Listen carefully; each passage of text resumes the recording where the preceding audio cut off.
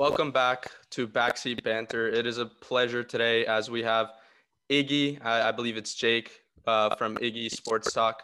We're going to talk everything you guys need to know about the NFL. We're going to talk about a lot of things going on. The AFC is probably the division with the most question marks currently because we just saw a few of the Titans fall. But Jake, it's a pleasure having you on the show today. I appreciate you having me on, Jonathan. It's an honor, and I'm excited to break into this NFL stuff because honestly, from seeing the matchups at least at the start of the week and then seeing the outcomes, I mean most of these games you wouldn't be able to predict, and I bet most people that bet on these games, some people either made big money or some people lost a lot of money. Yeah, I mean we can open it up about talking about, in my opinion, probably the craziest game of the weekend. The Patriots absolutely dominated the Chargers, and I believe it was 45-0. What are your thoughts? I know Yeah, you're that a was Patriots nice. fan, so you go ahead and get a little shout. Give your team a little shout. Yeah, absolutely. Well, so as you see behind me, we got the greatest quarterback of all time, Tom Brady, and unfortunately, this past year hasn't been really what I'm used to. Hmm. Currently, I'm 22 years old, so I've honestly gotten the best sports experience fan wise, in my opinion, from anybody in the last 20 years. Yep. Just in Boston sports. I'm very lucky. I don't take it for granted, especially this past year.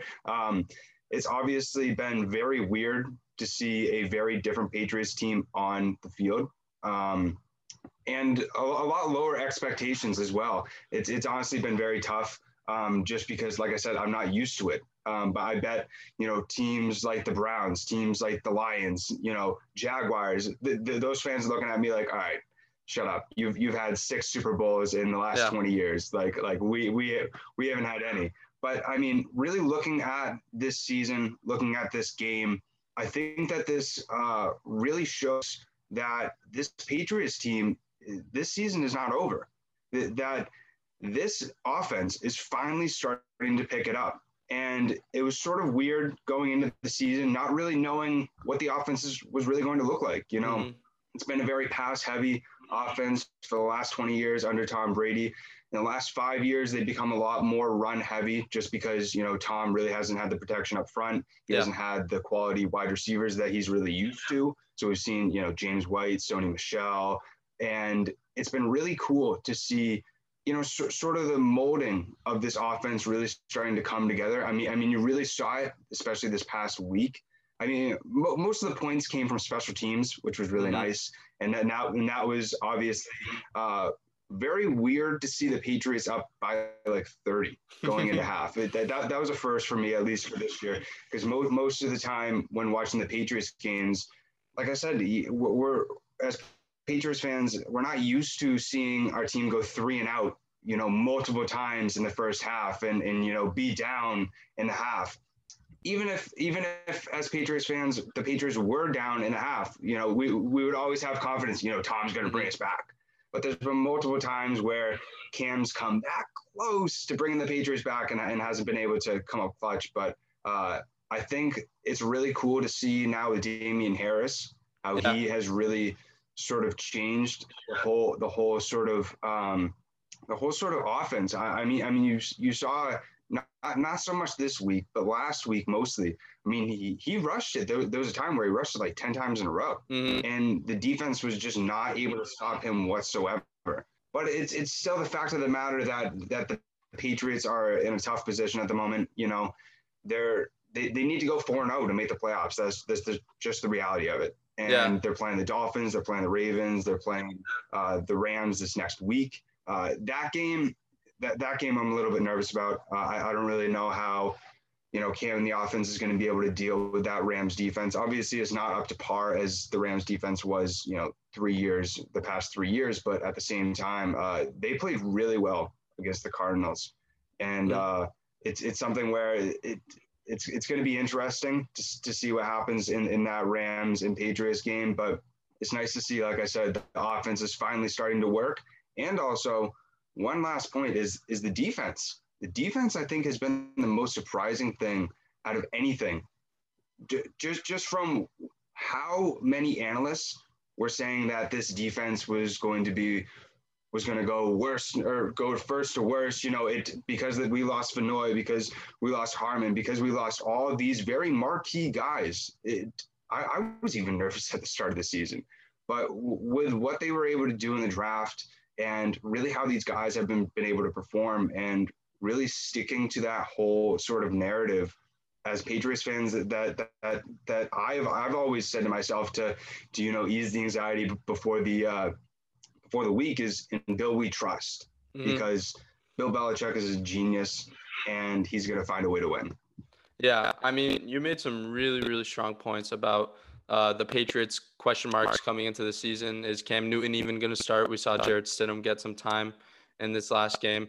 It was really nice to see. But Cam Newton really performed well. He had 2 rushing touchdowns, and I mean his passing numbers weren't there, but that's because the game script wasn't necessary for him to throw the ball deep or even consistently. They were just dominating on all sides of the ball. I'm really, really following your point that you're saying the Patriots, you were blessed with 20 years of great football and all that. Not only football, you guys have great sports teams that are contenders in several major sports leagues. It's really something special that my boys, yeah. Boys.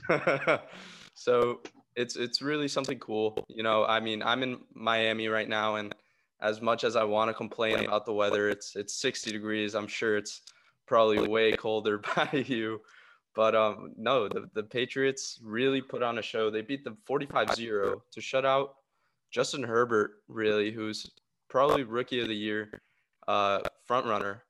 But maybe Justin Jefferson's in that conversation. Maybe he isn't. But the Patriots really impressed me. You said that they needed a win out to potentially make the playoffs. I believe if they lose one game, they still should be in it. The NFL did add one extra wild card spot this year. So there is leeway. There is a path for the Patriots. And if there's any coach that can do it, really, it's Bill Belichick, no doubt. So 100%. Yeah, we can transition that now to talk about the Browns, who are contending for the wild card spot, maybe even the division after the Steelers lose to the Washington football team on Monday night. The Browns are looking nice. I don't know if you've tuned into many Browns games as of late, but this has probably been, I mean, I'm a Steelers fan, so I play the Browns 2 times a year, but any other real NFL fan that follows any other team that's not in that division probably hasn't really watched the Browns play in the 2000s because of their lack of ability to make the primetime games. But now that Baker's putting on a show, it's something where Go ahead.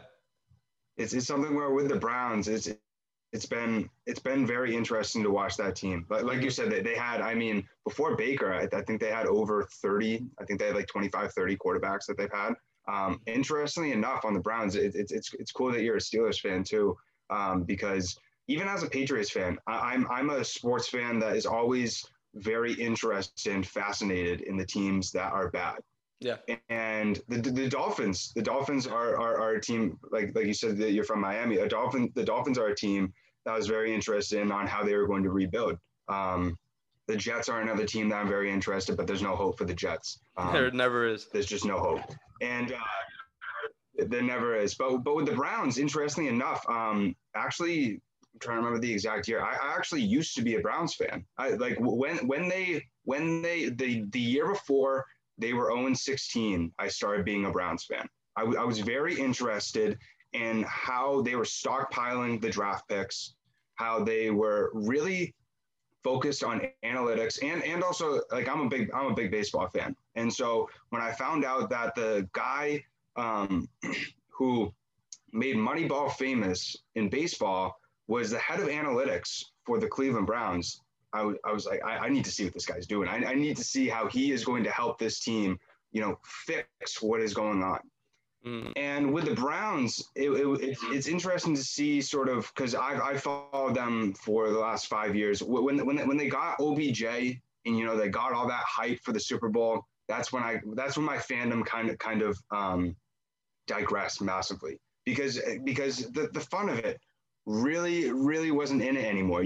Everybody thought that this team was going to be good. I found it so cool when I was, after they went 0-16 and they had 3 first-round picks, and 2 of those first-round picks were in the top 5, and they had $100 million in cap space.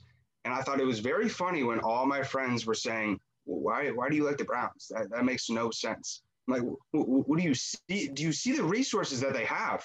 If there is absolutely no way that they do not flip it around. When you have the first pick and you have the 4th pick and you have over $100 million in cap space, I just don't know how you can go wrong. I mean, the Jets did it. The Jets 5 years ago had a top 5 pick and had over $100 million in cap space, but their owner's an idiot, so that's why. But when you really look at the Browns, it's very interesting to see, because their ownership was a big issue as well. Jim Haslam was clueless. He really needed to keep his hands in everything. He was like the puppeteer of the Browns, and he was just screwing up everything. He was the guy that wanted to hire Hugh Jackson. He's the guy that wanted to hire Freddie Kitchens, and it was cool to see him finally think logically. They hired Kevin Stefanski. They hired their general manager right now. I'm blanking on his name, but their general manager right now, who became the youngest general manager, he came from the Eagles. He actually used to be on the Browns, or in the Browns front office when they actually got Jabril Peppers, when they got like Myles Garrett, all that sort of stuff. And so it's been cool to see the Browns sort of build up this team, with Denzel Ward, Myles Garrett, Baker Mayfield, all these different marquee guys.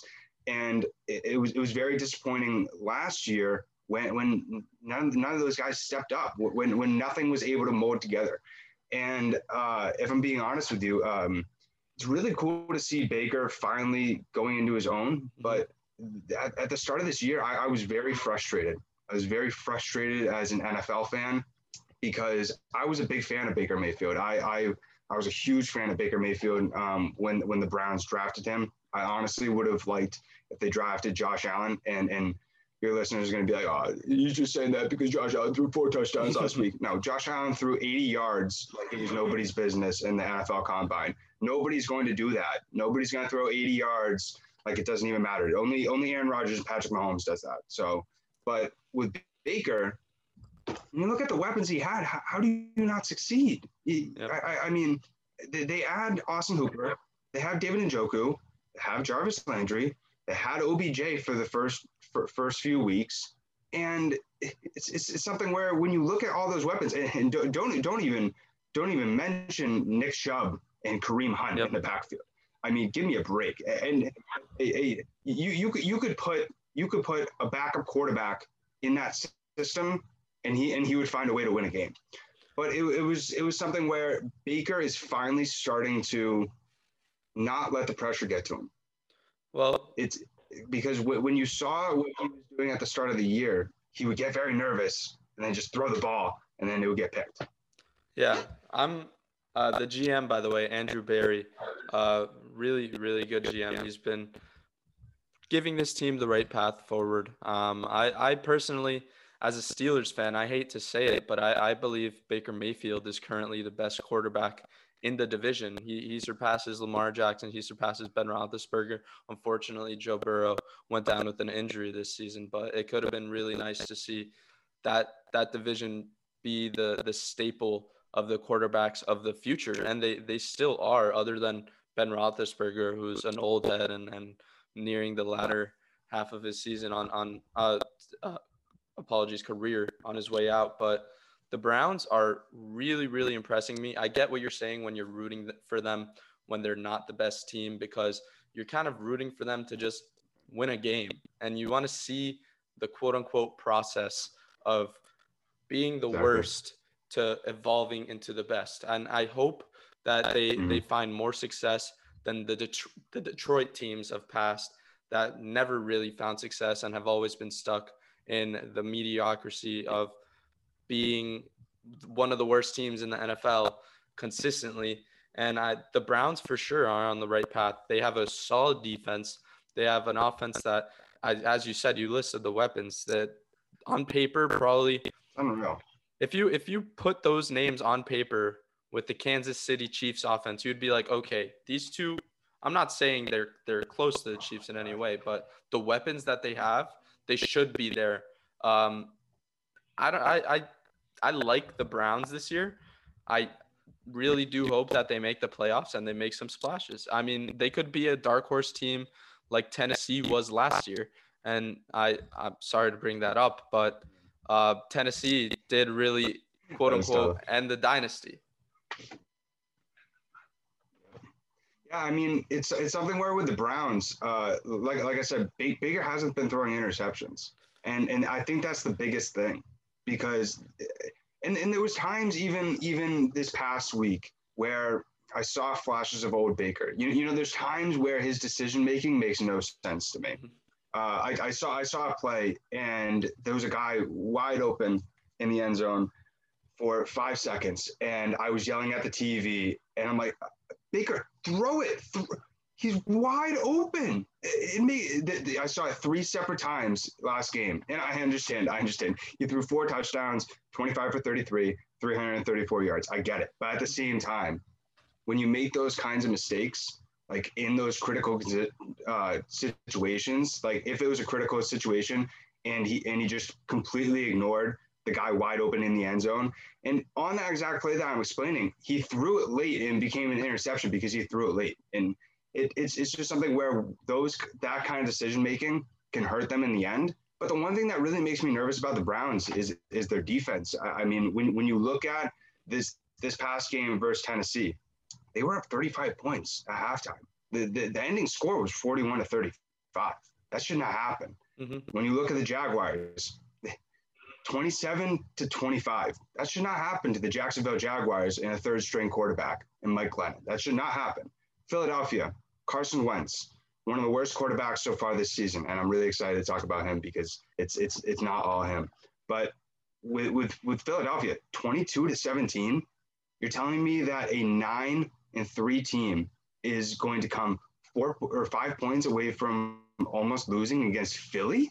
And then when you look at the Jacksonville, 2 points away from losing to one of the worst teams who's going to get the second round or the number 2 pick in the draft. It's just something where when you look at those kinds of numbers and when you get to a point in the playoffs, teams getting close like that, you're going to get killed in the playoffs. If you allow a team to come back in the second half, you're not going to last long in the playoffs. Yeah, that's kind of the same argument for the Pittsburgh Steelers, who their schedule has been probably one of the most easy schedules in the NFL. They did win 11 straight games, and there is something to say about that. But the question there is, did they really do it when it mattered? Did they really play contending teams that they could face in the playoffs? I mean, they did beat the Ravens twice. The second time, it was against basically the Ravens practice squad, because of all the players were out due to COVID. The first time was a really close game, came down to the last drive. And that's really all the contenders that they've played. So can you rule out a team's season or success against lesser teams because they haven't done it against the highest level of teams? They haven't beat the Chiefs. They haven't beat these elite teams that if they are legit, they would play in the playoffs, and they're beating the worst teams by just a slight margin. Right. I mean, with the Steelers, and it's funny now because when you bring up the Ravens, when you used to say, "Oh, we beat the Ravens," it used to be a very exciting thing. A very the Ravens were a very scary team last year. I mean, it's obvious. Lamar Jackson won the MVP unanimously, but this past year, they're just not the same team. I mean, me just saying this as a Patriots fan, as much as I love my Patriots, the Patriots beat them. I mean, that's not. So when when the Steelers beat them, like, great, that's awesome. Like you said, they beat their practice squad. But listen, a team that is barely going to make the playoffs and the Patriots beat the Ravens, and something, and that was against their full team. But it's something where with the Steelers, we've just seen it, week after week. The drops have been a massive issue. They have not been able to convert on third downs whatsoever. That has been their biggest issue.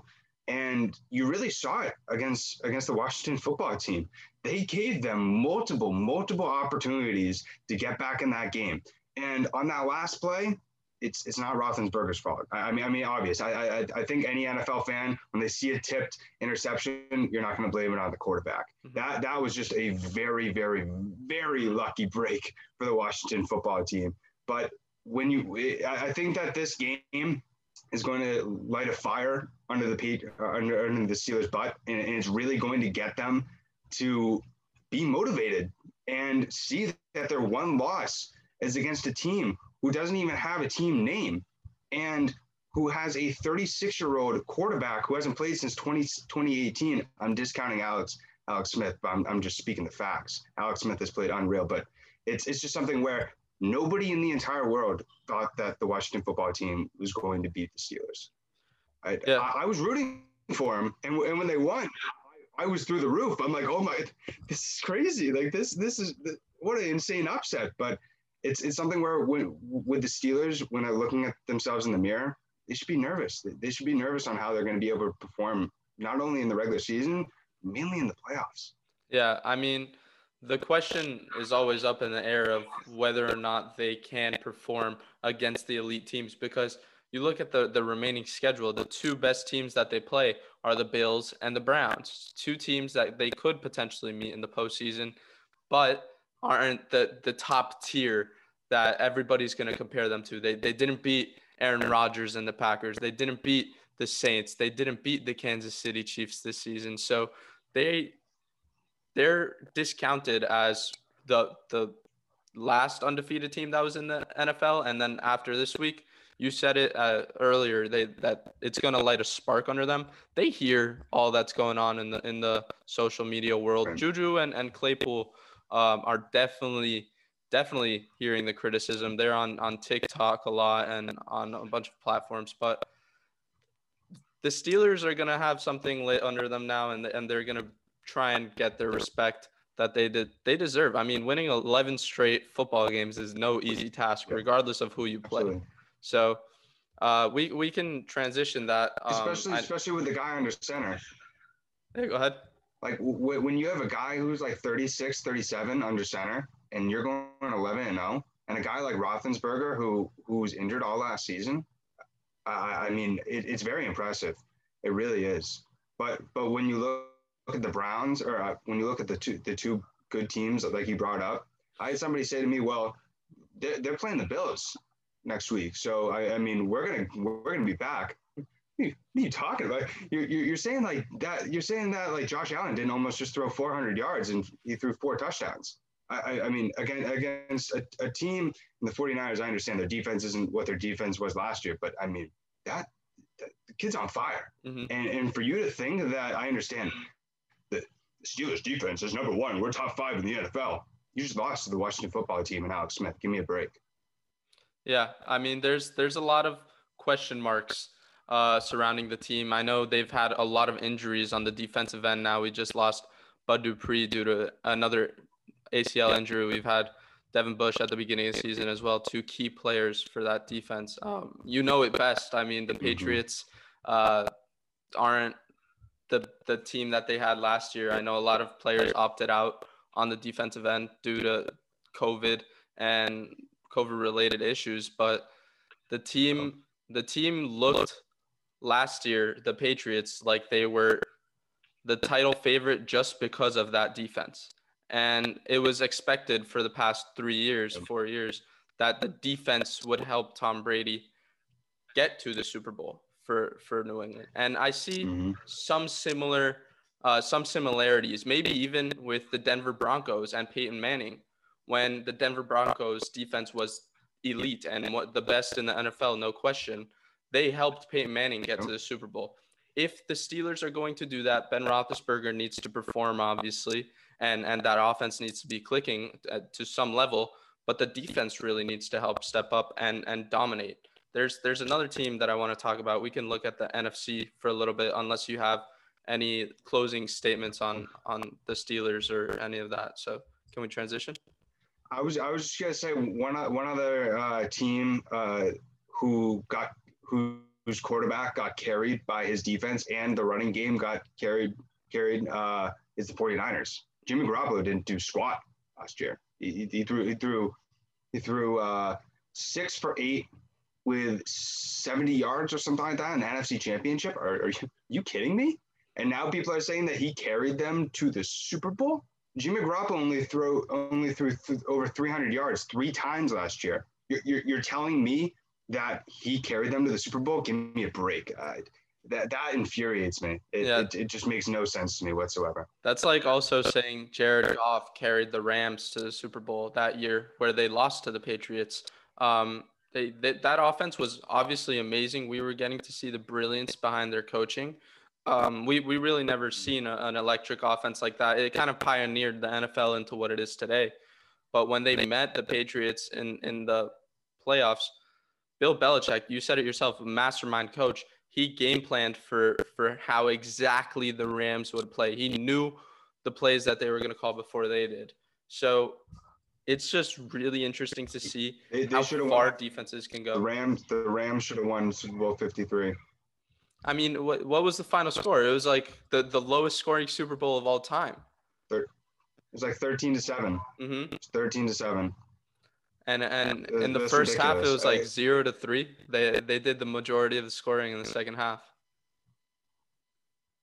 Right. There's one play that always replays in my mind, and it's the play that won the game for the Patriots. It was the last drive that Jared Goff and the Rams had, and four times Jared Goff threw to the same wide receiver in the same exact place with the same exact best cornerback covering that wide receiver. He threw to Brandon Cooks 4 times in the right side of the end zone, and Brandon Cooks dropped 2 of those passes. Stephon Gilmore blocked 2 of those passes, and it's something where why are you going to do the same thing 4 times in a row in the biggest moment, in the biggest game of the entire season against the best cornerback in the NFL? That makes zero sense to me. So it's just the decision making of Jared Goff that really hurt them in that game. But just with the Rams in general, I just want to say I'm very impressed with how well they've played this past season. They lost a lot of guys, even in the wide receiver department. They've been playing really well offensively, and I think it's really cool that they were able to beat the Cardinals this past week. So, all right, so let's move on to the NFC East, because this is a topic that you requested we spoke about today, and I personally have tried avoiding this conversation on our podcast because we kind of joked about it a little bit. Now they're looking better, but at the beginning of the season, this division in itself was kind of garbage, if I want to put it in the best of terms. They were the leader of the division. I like to compare it to a meme. There's like a gold trash bag on top of a bunch of regular trash bags on top, and it's the golden pile of trash. No, but on a serious note, the NFC East is starting to shape up a little bit. We saw the Giants beat the Seahawks this past week, and the Washington football team beat the undefeated. Beat the undefeated Steelers too. So this division, in fact, is making some noise. I want to get your thoughts on who potentially can win the division, what teams really stand out, and obviously the quarterback change for Philadelphia. That is probably some of the biggest news that broke this weekend. With the NFC East, like you said, it's a topic that I've had fun talking about, but obviously when you predict who the winner is going to be, it's kind of a lose-lose situation because you don't know what's going to happen. I mean, if anybody told me at the start of this past week that Colt McCoy and the New York Giants were going to beat Russell Wilson and the Seattle Seahawks, I wouldn't have believed you for a second. No way. No way. I still can't believe how good. I don't want to say it like that. It's incredible how good the New York Giants defense has played, but I can't believe that the Seahawks let up that kind of upset. I think that's embarrassing, and I think it's just absurd. But in terms of just the NFC East, I think it's very cool how teams like the Washington football team have really been emerging, and especially their defense. I think with the Giants and the Washington football team, their defenses are really going to carry them over the hump, and their offenses just need to really carry the rest of the load. In terms of the Eagles, they should have solidified this division a long time ago. They had multiple perfect opportunities to really separate themselves from the rest of the crappy teams in the division. And it's just the fact of the matter of the offense not capitalizing. And it's unfortunate because it's due to one player in Carson Wentz. And he's a guy who, wow, he's been more scrutinized than I think any other player in the NFL so far this season. It's not only obviously because of the city that he plays in, not only with the opportunities and mistakes that he has made, but the price tag on him. It's something where when you sign that kind of contract, you're going to have expectations that you're supposed to live up to that contract. But it's not physical for Carson Wentz. I don't believe it's physical whatsoever. I think Carson Wentz's issues all stem from right up here. He's not mentally there.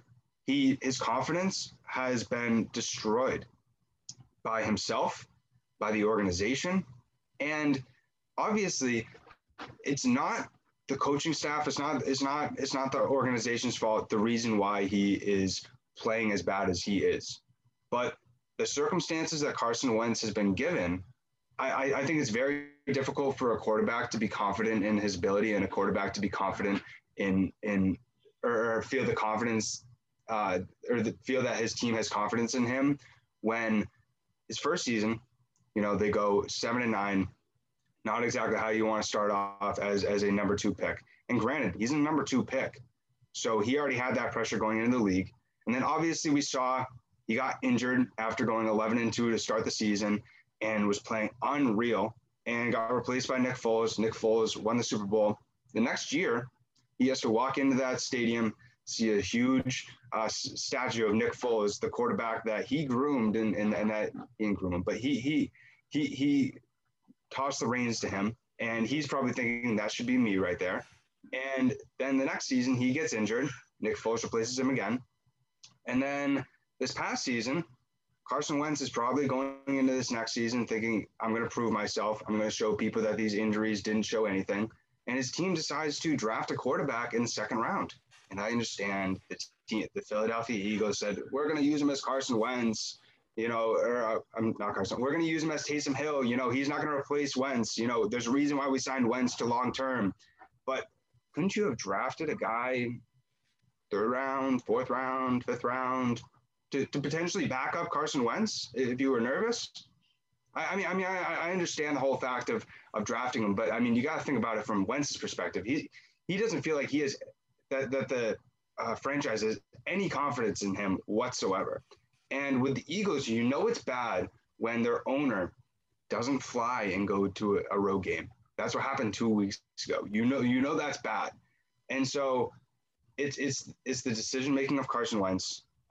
There's been multiple plays where I've seen him underthrow the football when it's a very easy pass and it's a very easy completion, and he just isn't able to really drive the offense down the field. There's multiple times where they go 3 and out. And with Jalen Hurts, I think that he is the only way that the Eagles get close to making the playoffs. Well, I want to talk a little bit about the pressure that you were stating for a player like Carson Wentz. Obviously, it's not easy to lead a team to an extent to the Super Bowl and watch from the sidelines as the Super Bowl MVP, Nick Foles, is holding up the trophy, and you're in your head the whole time like, man, that should have been me. That should have been me. And then they go ahead this year and as you said, draft a QB when the team need is definitely help on offense, you're not trusting Carson Wentz for the future. You're saying, okay, go out there and fail. We're going to watch you fail. We're not going to help you succeed. We're going to watch you fail and just draft your replacement so you can go play for another team, and we can find success with another quarterback other than you because we don't think you're the future for this team. Like, what? This guy, I get the injury concern. I get all of that. But how are you going to throw away your faith in a QB that literally, without him, they probably wouldn't have gotten that Super Bowl championship that they so long desired? So I just don't see what the Philadelphia Eagles are really doing. I mean, yeah, they should have locked up the division a long time ago. They've had several occasions where they could have really pushed ahead, but now they're sitting at 3-8 with both the Giants and the Washington football team tied at 5-7, leading the division, and they're probably not even going to get in. If I'm looking at it right now, the Giants are on a 4-game win streak, and the Washington the football team, are on a 3-game win streak. These teams are hot all of a sudden. And we could talk about the Seattle Seahawks as well a little bit right now if you'd like. They kind of are upsetting me as a NFL fan a lot because I like to use the term fast starters. They got a lot of hype around them in the beginning of the season, but now they're flopping a little bit and potentially, I don't want to say it because the NFC is so stacked, but they could be on the outside looking in the playoff race very soon if they keep this up. So going against a team like the Giants, the Seahawks got smoked. They weren't even close to this game, and it was with a backup QB. What are your thoughts on the Seahawks and the Giants really dominating this game? With the Seahawks, I think it's very funny. And the reason I say that because when you hear people at the start of a season, people get so hyped up. I mean, I understand there hasn't been sports due to COVID and all that sort of stuff, but I mean, when you heard how much the analysts and just fans were hyping up this Seahawks team, it was absurd. I mean, I get it. Russell Wilson looked like a superhuman out there. He was. I mean, when you looked at what he was doing, he was throwing like 35 for 38. You know, he was only incompleting like 3 to 2 passes like in his first 5 starts, and it was unreal. It was a masterpiece. But I was saying to my friends, and I was saying to people like who were like, he's going to be MVP 100%. You know, they could go to the Super Bowl. I was saying it's week 5, it's week 8. Well, just wait to see how this team goes. Let's see how the schedule really shows itself. And we started to see some massive mistakes out of Russell Wilson. There was a lot of games, not a lot, but there was around 5 games where he had some stupid interceptions that just didn't make any sense. I remember one throw. I was watching it on Red Zone, and he threw a ball in triple coverage, and it was in the end zone, and it just didn't look like Russell Wilson. It just wasn't a Russell Wilson throw. And with the Seahawks, it's weird seeing their defense as bad as it is. Yeah. I mean, I remember in 2013 when they played the Pats with Earl Thomas, the Legion of Sherman, and it was just. It was just unreal. It was scary too, and to see that bad of a loss, and like you brought up, their backup quarterback and Colt McCoy, and I was a big fan of Colt McCoy back in Texas, but that was back in 2010, you know, 2008, something like that. I can't remember when he was in college, days. But I mean, what has Colt McCoy done? What has Colt McCoy done in the NFL? He's done nothing, and it's crazy to see, and when you even look at the stats with Wayne Gallman, he put up 163 yards. That's insane. Yeah, I mean, the Seahawks are definitely one of those teams where I'm questioning the validity of that team because of the lack of strength that they have on the defensive end. I mean, we could potentially see them. I mentioned it earlier. It's not probable. They're 8-4, but we could potentially see them slip out of the playoff race. I know the Rams are tied 8-4 at the top of the division currently. The Cardinals are sitting 6-6, only 2 games behind, and they could really make a push if Kyler Murray shows flashes of an MVP season late.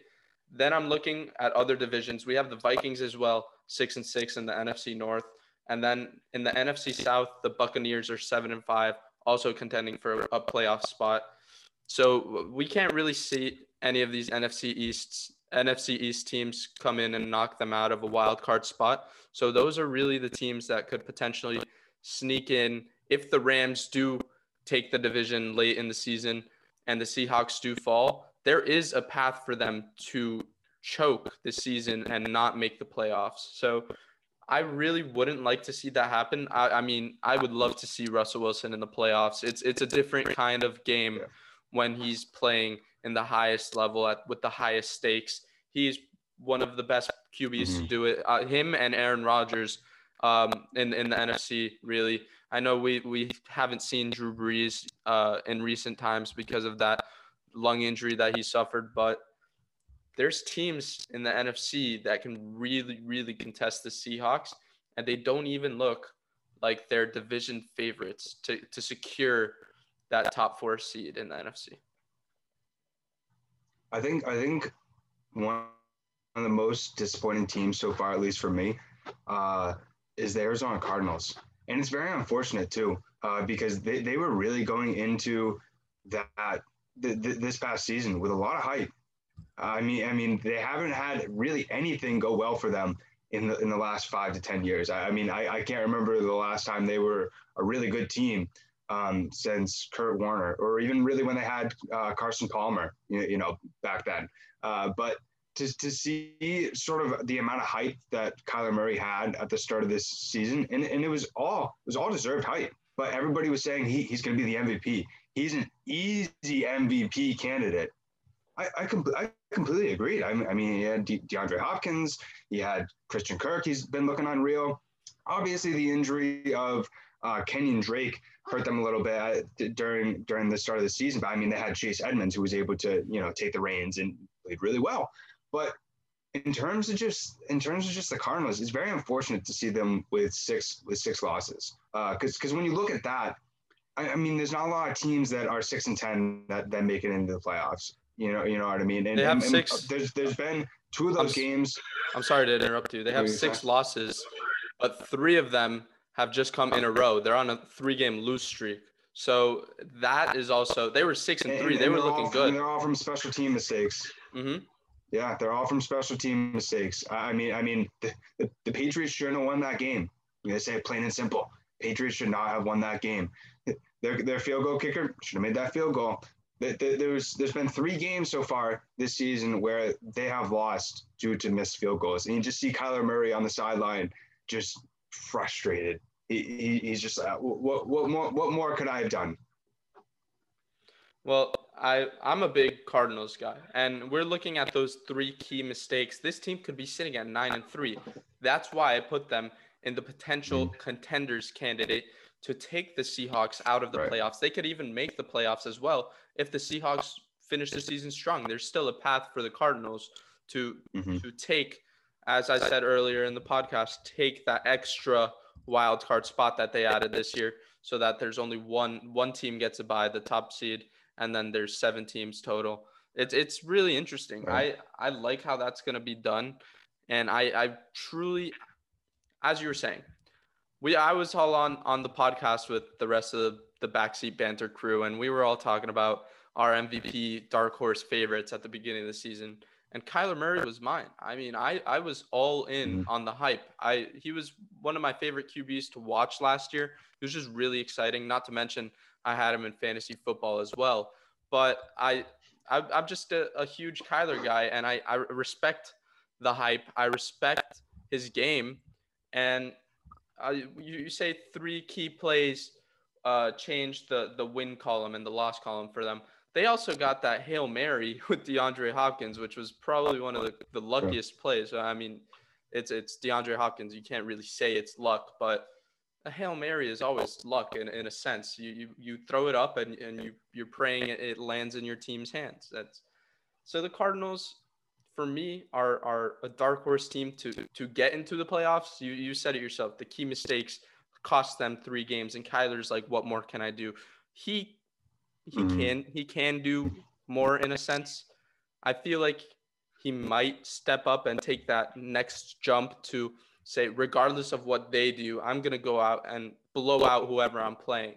It's hard to do in an NFL game, but that air raid offense, as you said, they have key players like DeAndre Hopkins, like Christian Kirk, Larry Fitzgerald, a living legend on the field too, helping set up, run the ball to snap it quick so they can get a quick spike, save a few seconds. He's making crazy plays for that team.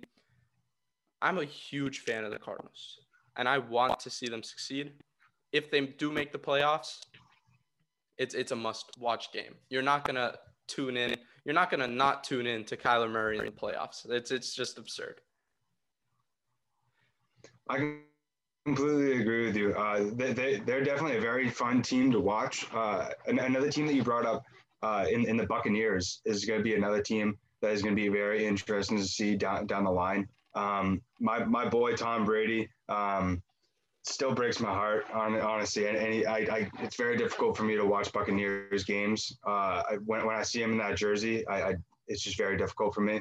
But it's really interesting to see. They're another team.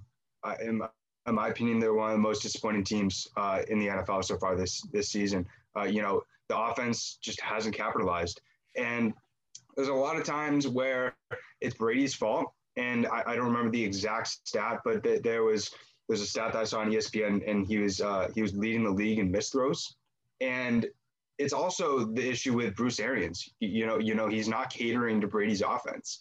They barely do play action offense. Mm-hmm. If you watch Brady the last 20 years, the reason he is successful is because you run the play action offense. And it's crazy to think, if you look at this team 5 years ago with Antonio Brown, Mike Evans, Leonard Fournette, oh my gosh, that unreal. And just as an NFL looking in, with that defense as well, they should not have 5 losses. They should not have lost to the Bears. I'm blanking on some of the other upsets that they've lost. Awful. And it's just something where when you look at how much hype that team had going in, and even like I said with the Seahawks, everybody was saying that the Buccaneers were a Super Bowl team, and I get it. They look good on paper. They looked good when Brady and the offense was starting to work because they have a Pro Bowl kind of offense. I mean, the players on that offense are unreal, and they're just not capitalizing. But it's going to be interesting to see how far they do go into the playoffs. I could see the Buccaneers having a massive, letdown in the playoffs, and I could see them losing bad to a team when most people think that they could win the Super Bowl. I just think it's going to be very tough for them. Yeah, their losses actually came 2 to the Saints. They lost convincingly last time to the Saints, 38-3. They lost to the Rams and they lost to the Chiefs as well, along with Chicago, which is a game that they should not have lost. Yeah. This team, they have lost to really tough competition. I'm not going to lie. You lose to the Chiefs and the Saints twice, who've won 9 straight games. Right. It's not – you're like, okay, you can't discount the losses because they are losses, but – they are tough ones, and the Rams are sitting at the top of the division too. They're on a 2-game losing streak here, and I'm looking at what can Tampa do potentially to get out of this slump and be the Tampa Bay Buccaneers that they should be. I mean, you look at probably the greatest of all time quarterback under center with, if not one of the most dominant wide receiver duos in the NFL, they're up there. And you're talking about Leonard Fournette. They don't even use him. They use Ronald Jones for the majority of the game. I mean, no discount to Ronald Jones. He's a really good running back. But you have Leonard Fournette, who's a top 4 pick in the NFL draft and one of my favorite running backs in the NFL. when the Jacksonville Jaguars cut him, I was like, oh, he's not going to find success anywhere because every team already has an established running back, and he's just going to be second to them. And that's exactly what's happening. He's wasting his third down back role on a team that doesn't need him. He just bought into the hype. He was like, oh, they got Tom Brady. Oh, they got all these weapons. I'm just going to get plug and played into a system that should automatically work. And it hasn't. They're 7-5. They're on the outside looking in, and really disappointed a lot of people this season. And I know it must be difficult for you. If Ben Roethlisberger suited up for another team, I wouldn't be able to watch them. It would give me like a gut-wrenching feeling to see the quarterback that I grew up with play somewhere else. It wouldn't click for me until it happened. I'm sorry for you that it happened. I would have loved to see Tom Brady retire a New England Patriot. Let me paint the picture for you of what the Buccaneers. Let me paint the picture for you of what it would look like as a Steelers fan now for like a Patriots fan of what it looks like with the Buccaneers. Think about if Hines Ward and Ben Roethlisberger were on the same team and were on like the Bears. Think about if Ben Roethlisberger and Hines Ward were wearing a Bears jersey. That's what it feels like when Brady throws a touchdown to Gronk. It makes me very upset. Just thinking about like Super Bowl 51. That's the greatest game I've ever seen in my entire life, and just what Tom brought to New England and how he realistically both of them, all they really did is give a very basic press release and say, "Thanks for the last 20 years, New England. See ya. I'm going to go down."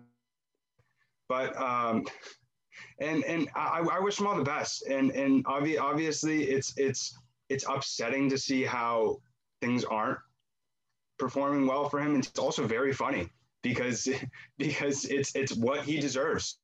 It's honestly what he deserves. You know, he thought he can go to Bruce Arians, and Bruce Arians, an offensive mind, is going to be better than the greatest coach, one of the greatest coaches who have ever coached in the game, Bill Belichick. It just doesn't correlate to me. And with that Saints game, it was very interesting to watch Tom Brady. That was the worst game I've ever seen him play in my entire life. I've never seen Tom Brady play that bad. He was not able to complete a pass for his life, and it was sad for his fan to see when he forgot what down it was. It doesn't show his, like, I know everybody's like, oh, he's 43, his age is getting to him. No, that's how it is. It's because the offense isn't organized and the coaching staff didn't help him out, and he was in a tough position. But it's interesting to see this Buccaneers team because, like you said, there was so much hype going in, and it's interesting to see how also hyped up. You know, I bet he was he was very excited season and kind of to show everybody he's Bill didn't make him, and I hate that debate more than anything, the Belichick and Brady debate, because it's not a fair comparison this season. You brought it up. On paper, they have Chris Godwin, they have Mike Evans, they have Antonio Brown, they have Leonard Fournette, they have Ronald. That's freaking insane. And when you look at the Patriots, what did they have? You even brought it up earlier. The Patriots had 10 opt-outs this season. That's out of any team in the NFL.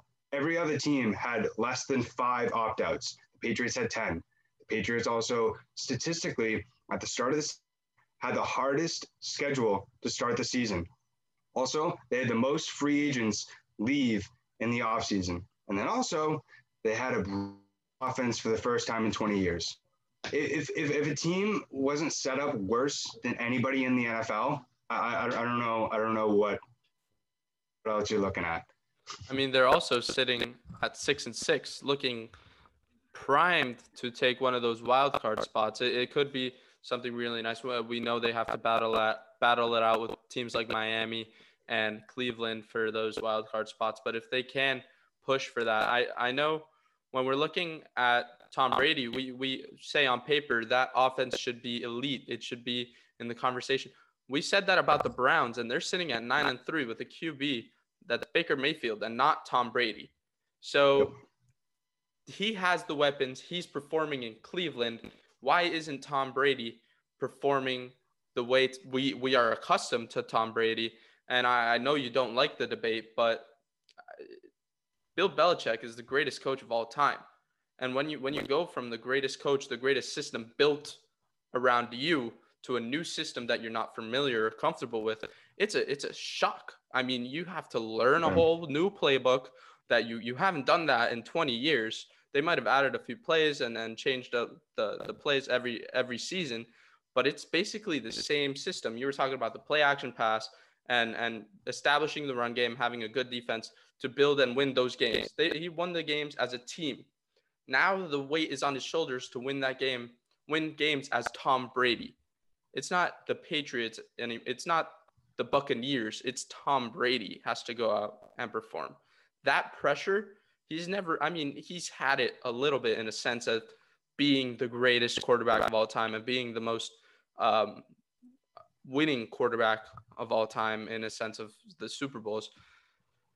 Tom Brady has never really had the pressure of carrying the future of a franchise as much as he does with the Tampa Bay Buccaneers. I don't know if that makes a little sense or I'm wording it in the best way possible, but you understand what I'm saying, that he is the Tampa Bay Buccaneers rather than the Patriots were the Patriots way. Bill Belichick, the defense, the run game. It's Tom Brady's team right now, and I don't know if he was ready to take on that role at such an old age. Well, the thing with the situation in Tampa compared to New England, and as a Patriots fan, I've seen it for the last 2 years. His biggest issue is that he did not have a good offensive line, and he had no weapons to throw to. Just the fact of the matter. And that was one of the biggest issues with their offense the last 2 years, because it was embarrassing to watch when Tom Brady was on the Patriots last year. He wasn't the same quarterback because he had barely any time to throw the football.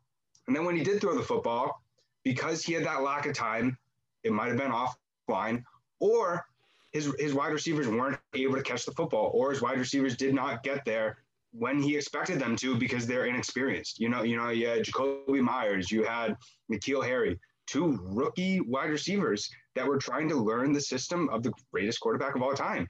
But it's interesting because when you looked at the Buccaneers this past year, I mean, we've brought up the weapons. We haven't brought up the offensive line. Their offensive line, they added a few guys in free agency. They added a few guys in the draft. And looking at the offensive line at the start of the season, they had looked like one of the best protections in the league. And so when you looked at the 2 things that were really hindering Tom Brady's performance the last 2 years with the Patriots, it was weapons and it was the offensive line. So what's the issue now? Explain it to me. You have everything that you have asked for in the entire world, and it's just not working. And the one thing I agree with you, it's Tom Brady's mistakes, but I think it also goes with Bruce Arians as well. So it's something where I don't think he's really conforming to, like I said, the whole play action sort of Tom Brady offense. He doesn't fully understand how to really utilize his quarterback, which is an issue. And they've played 12 games so far. You got to figure it out at some point. And it's something where I think it's really going to hurt them at the end of the day this season. We'll see if next season they're really able to figure it out. But one thing that will be really interesting to see is after these 2 years, what's going to happen to Tom? Mm-hmm. And I really liked one move that the Buccaneers made. It was very underrated. They signed Josh Rosen to the practice squad team. Nobody remembers Josh Rosen. Remember, he was a number 10 pick for the Arizona Cardinals 3 or 4 years ago, and he was saying I should be the number 2 pick, and everybody thought he was going to go to the Giants, and he's really gotten the crappy end of the stick. I mean, you can't evaluate a quarterback like that when you put him on a team like the Arizona Cardinals, worst in the league, and then the Dolphins, worst in the league again. And so I think it's going to be really cool to see what happens after Tom leaves, but when the Buccaneers do have Tom, they need to utilize him. I mean, they got the greatest quarterback of all time. They're wasting his time, if I'm being honest. Yeah. So what are your thoughts? We're looking at Tom Brady down the road now. When he is ready to retire, what are your thoughts as a Patriots fan if they do sign him to like a 1-day deal or something like that, so he can retire a Patriot, because that's to me how his story should end, back in the franchise where it all happened. But what is that? Is that like betrayal almost in your eyes? Like how would that look if it did happen? How would that make you feel, and how would that look on the Patriots as well? I would have mixed feelings. I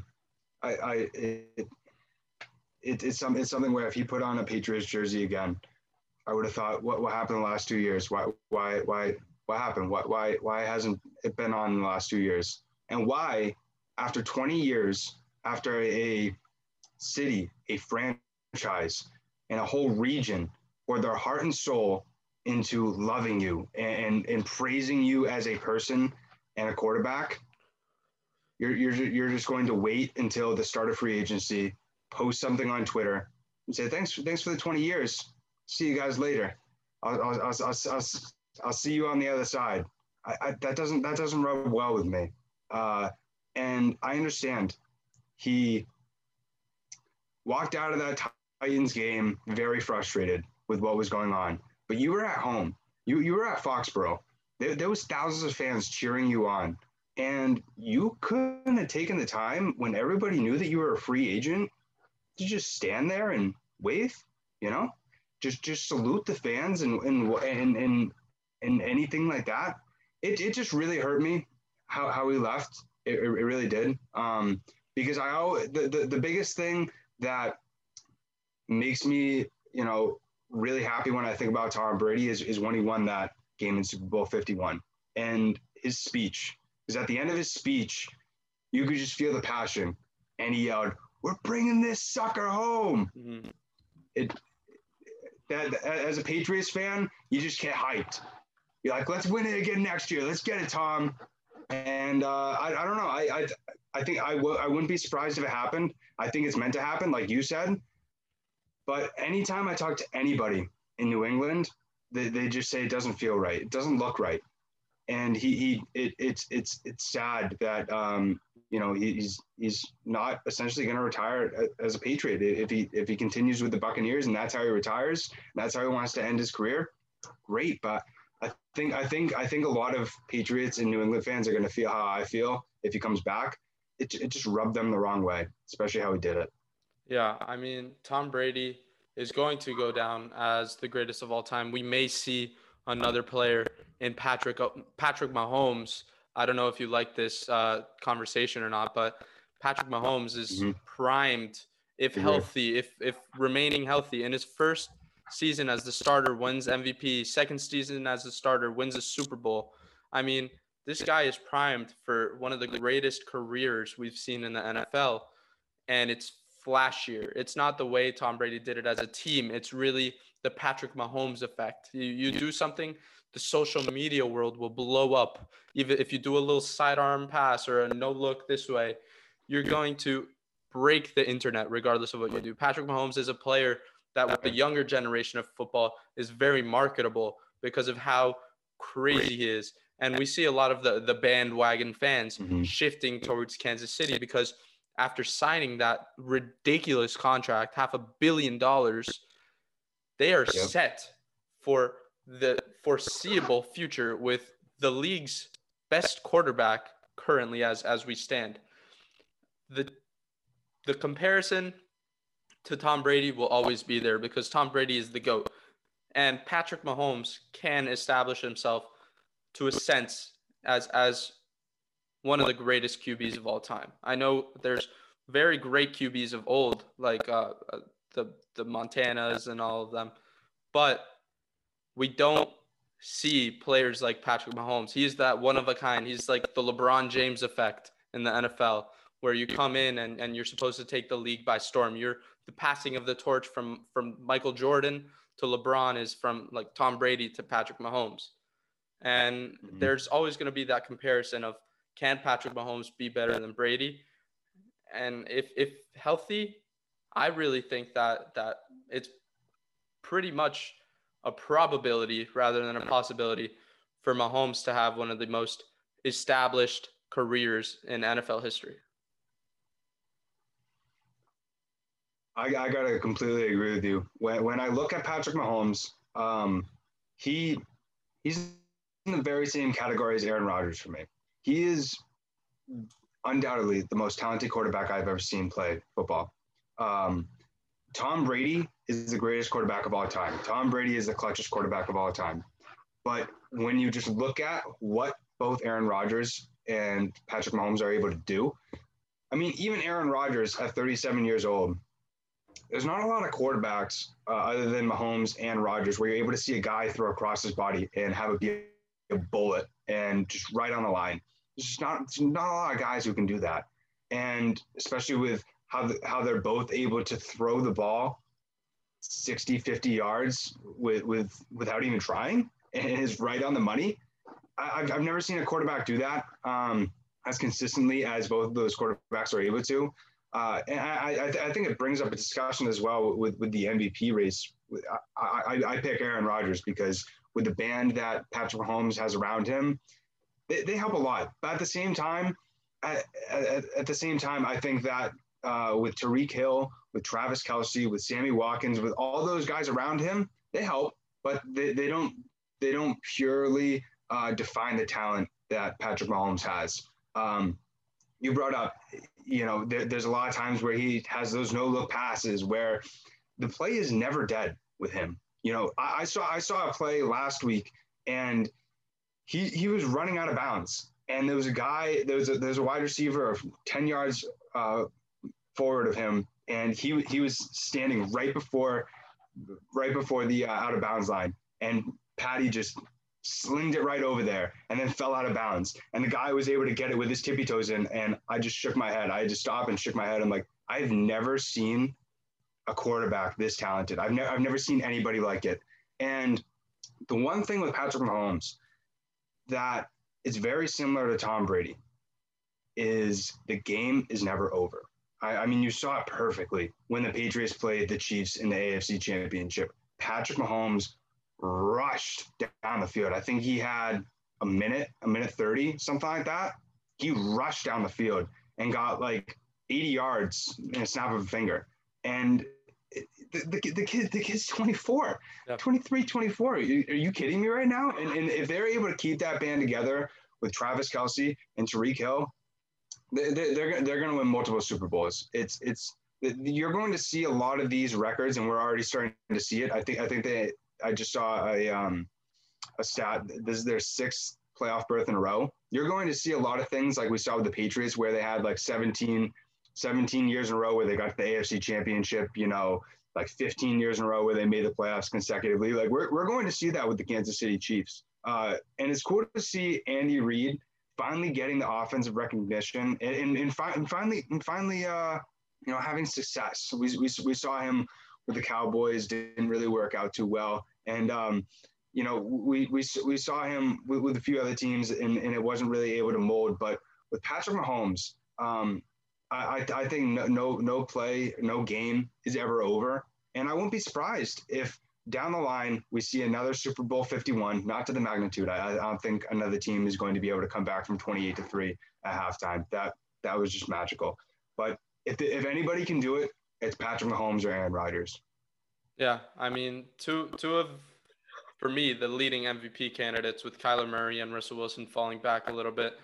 Definitely, Aaron Rodgers is the front runner as it stands, just because of how individual his performance has been. Aaron Jones has been playing amazing, but that run game has been suspect of recent, and he's just been able to create his own plays whenever they need to, and he's been doing that his entire career. I mean, he's a living legend. So I'm really excited to see if we do get a Chiefs-Packers matchup in the Super Bowl. That would be a blessed matchup of two elite QBs going at each other. It would be one of the ages to watch, one of the older QBs in the league versus one of the younger and more talented younger QBs in the league. So I'm really excited for the future of the NFL.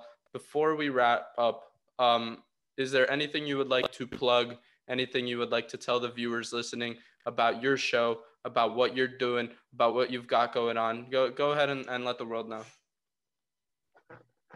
Absolutely, I appreciate it. So, as John brought up at the start of the podcast, I host a podcast called Iggy Sports Talk. Essentially, I post every single week.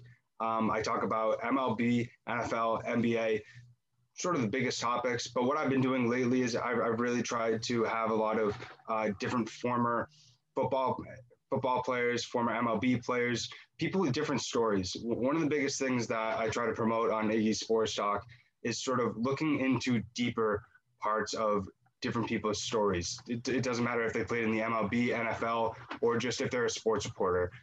Really understanding what lies underneath, all the working hard, all the determination, and sort of hearing fully their story. And I've gotten to talk to some pretty cool people where I not only talk about their story in the MLB, but also talk about, people that they've played for. A podcast that I have coming out next week, I just talked to Reggie Walker, and him and I talked about him playing with Philip Rivers, him playing with Peyton Manning, him playing with Kurt Warner. And it was just really interesting to, hear a person really explain their experience with these players that I looked up watching and I've really looked up to. And so on Iggy Sports Talk, I post almost every single day on Instagram. It's at Iggy Sports Talk. Same thing with my Twitter. Same thing with my TikTok. But I really try to, promote this unique perspective on sports news. ESPN always gives you the plain view.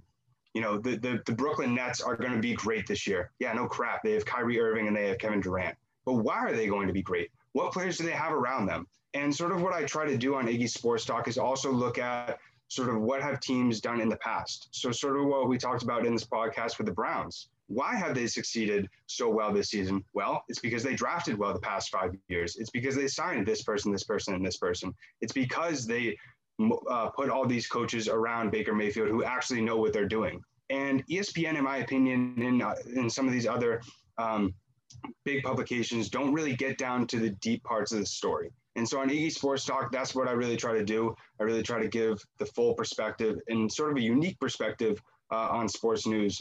So if you want to go over, like I said, it's at Iggy Sports Talk, and I'd really appreciate any support that you guys can give. Yeah, make sure to go check his pages out. Make sure to subscribe to his podcast on where your preferred streaming service. I believe you are on Spotify and some other streaming services as well. So Yep. Go look at where you're streaming some podcasts and make sure to subscribe. I personally tune in quite often when I see some cool episodes go around, and it's quite often that you have some pretty esteemed guests or some pretty cool episodes or topics to go over. So make sure to go do that. Make sure to follow him on Instagram. Make sure to follow us, Backseat Banter, on Instagram too, at backseat.banter, and on Twitter at BBPodOfficial. This has been a great talk, and I hope we can do this again in the near future. We had some really cool conversations. The conversations evolved as we got into it, which is always a great thing when your mind just speaks freely. This has been a great episode. You're going to be seeing some clips on our YouTube channel, so make sure to go check out our YouTube channel, Backseat Banter. We're going to come at you guys stronger than ever at the end of 2020 and build an empire in 2021. So make sure to stay following us and click that bell on YouTube for more content in the future. Thank you so much, Jake, Iggy from Iggy Sports Talk. It's been a pleasure. It's been a great episode. Backseat Banter out.